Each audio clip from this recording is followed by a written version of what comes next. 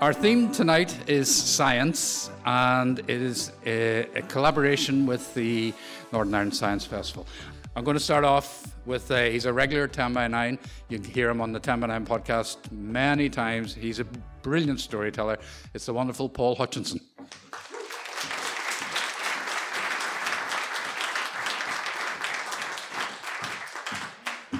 Fire was the theme to bring them together. 11 and 12-year-old boys from the Irish traveller community, among other things, Catholic, and 11 and 12-year-old boys from the Highfield estate, among other things, Protestant. No previous contact with each other. We called the project Tichimi, which is the Irish traveller word for fire. Our aim was to bring the two tribes together with talk and touch of fire. We were not unaware of the risks. As fire gathers and attracts, so too can it burn, maim, hurt. We called the project Tichimi, and we set about designing a project that was risky and safe, that included storytelling. You tell your story about fire, and I will tell you mine. That included sculpture. We made mobiles of fire constructed from paper, string, and metal wire. And eventually we got the fire brigade to light a fire we could all gather round. And we warmed ourselves with risk and flame, watched over by uniformed men, signed off by parents giving permission. We called the project Tichimi, and before we gathered the Irish travellers and the Highfield boys together, we met them separately, each group on their own turf, to get the lay of the land, to prepare them for encounters with each other and with fire. And this story, as with every story, is only part of the story. And so we were gathered in a warm classroom, myself, the arts worker for the traveller community, and 6 boys, 2 of whom were related, brothers. Let's call them Michael and Brendan, Michael being the older by 1 year. Anyway, this session was about warming up the boys to meeting the Highfield prods, as the boys like to call them. What sort of questions would you like to ask them, I said. Michael's hand shot up. He liked to go first, the leader that he was, the older brother of Brendan that he was. Do you believe in the Virgin Mary? He said. That's what you want to ask them? Yes, because they don't. So you want to ask a question to them about which you already know the answer? Yes, it's important. Important to you? Yes, we all believe in the Virgin Mary, don't we? The group nodded, either in agreement or in slight fear of Michael's authority. And what if they say they do believe in the Virgin Mary? They can't, they won't. Why not? They're prods, uttered Michael loudly. And the other boys all laughed at how he said the word prods, confidently, with volume. The art worker for the travellers, also a Catholic, glanced over quickly at me with the slightest glimmer of a grin. But what if they say they do believe in the Virgin Mary, I said. Well, then they're liars, shouted Michael. But Michael, what difference does it make if you do or don't believe in the Virgin Mary? It's what makes us different. It's what makes us, us. I moved on. What else might you be curious about? Are you a Protestant or a Catholic? Said another boy. I think we might already know that answer. What else?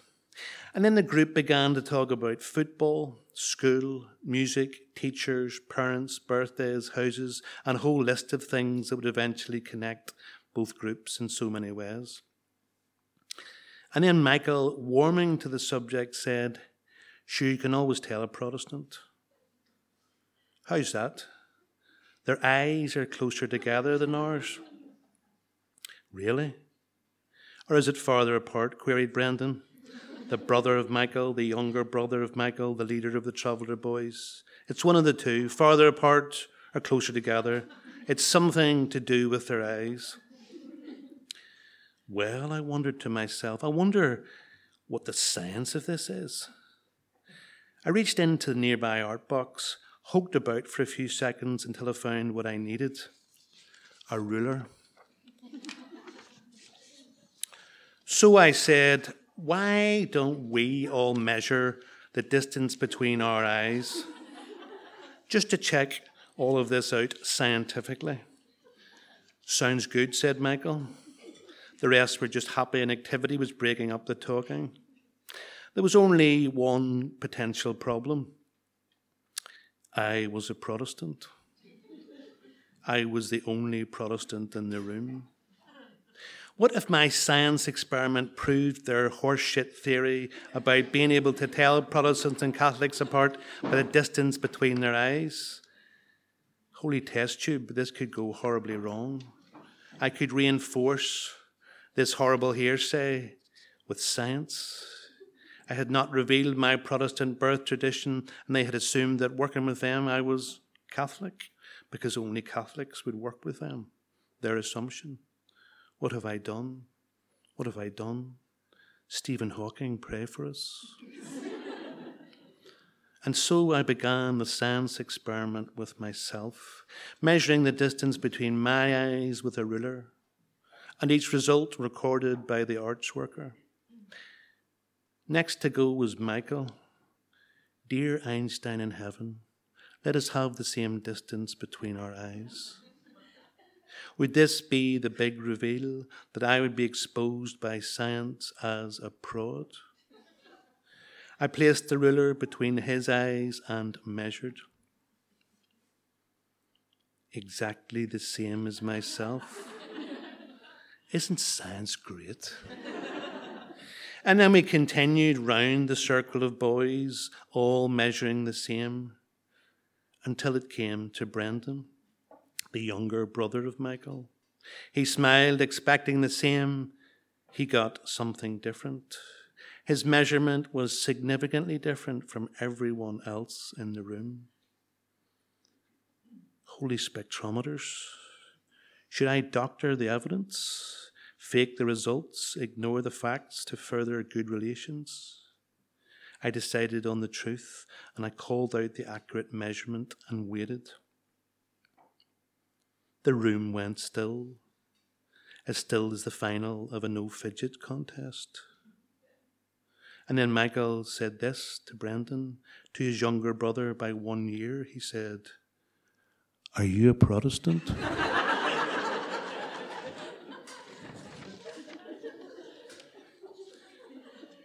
The room went quiet, like a scientist about to put their scalpel into a lab rat. And Brendan said, "No, of course not," with a slight fear in his voice, because he knew Michael could get violent as only younger brothers can know. And then Michael said this. He said, "Are you my brother?" And then Brendan panicked and blurted out, "Of course I am. You know I am. I am. You know, I know. We've lived together all of our lives." Everyone stared at this scene of two brothers questioning their relationship, and I waited, tensed, ready to intervene, holding off intervening, waiting to see what would unfold from this science experiment with a ruler. I looked straight at Michael, whose fists were tightening, his knuckles whitening like a litmus test experiment, and I said to Michael, "Brendan is your brother. Brendan is a Catholic, and his eyes are further apart than everyone else in the room. What do you think of your idea now of being able to spot a prod?" "It's bollocks," he said.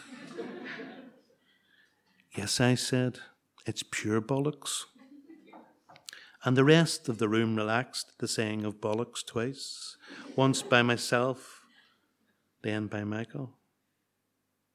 And off we went on to another subject and another story and another conversation about sameness and difference. 2 weeks later, the Traveller boys met the Highfield boys. And the first thing that Michael said was,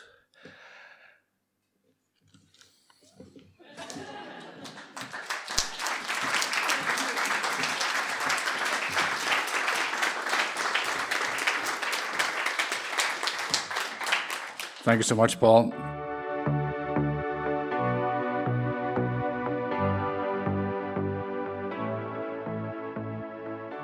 Okay, next up is our fourth story of the evening, and we will have a break afterward. She stepped into the breach very, very kindly, so please, a big warm welcome for Margaret McClory.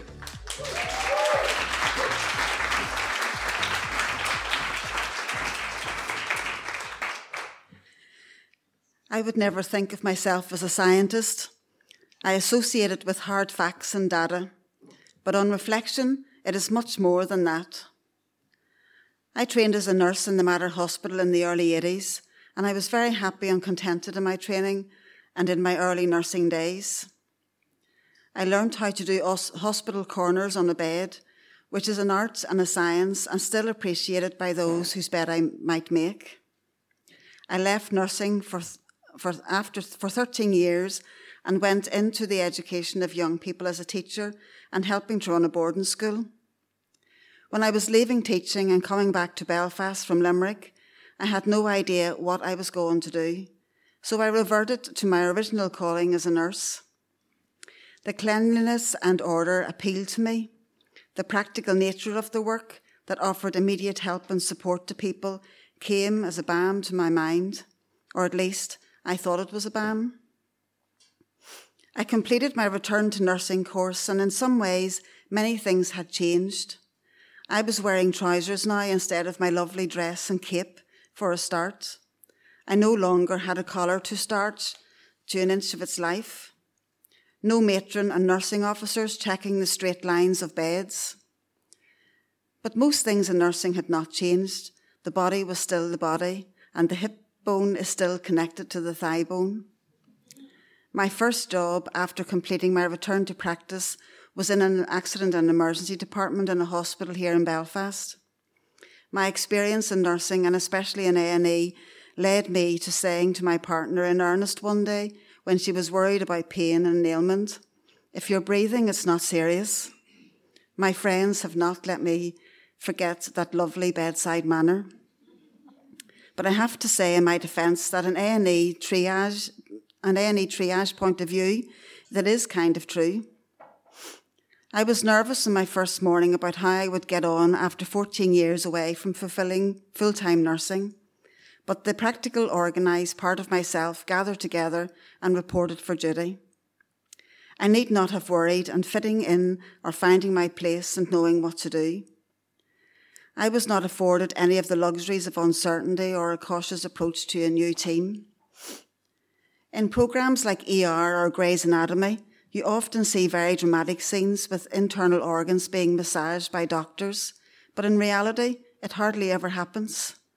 But within 1 month of starting, the red phone rang. If you've ever worked in A&E, you'll never forget that particular tone. My stomach still churns when I hear a similar type of ring. A patient arrived who had been involved in a very serious accident, and that's when the art and science of nursing and medicine were in perfect alignment. I found myself with about 7 of my new colleagues working to save this man's life.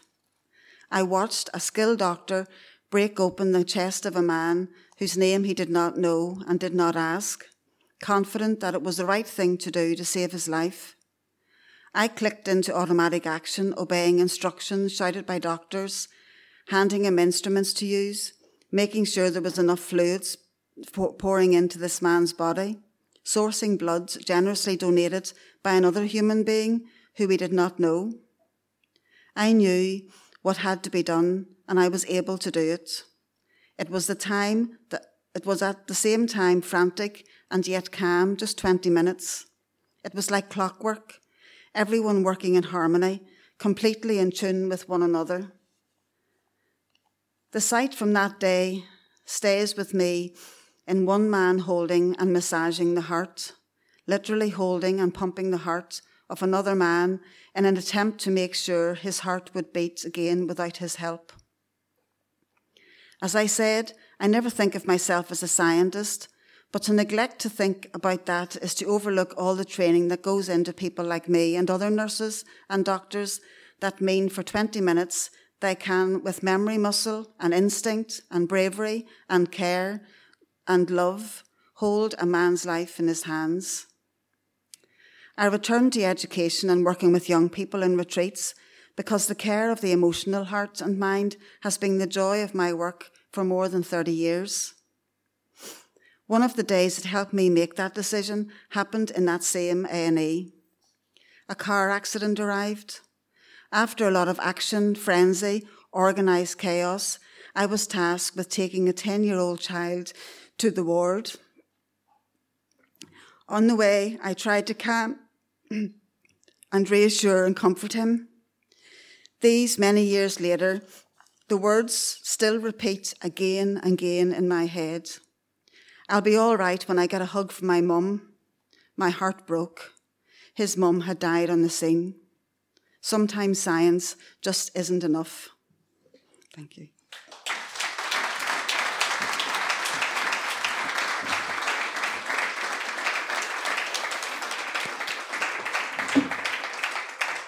Thank you so much, Margaret. A hero. Thank you.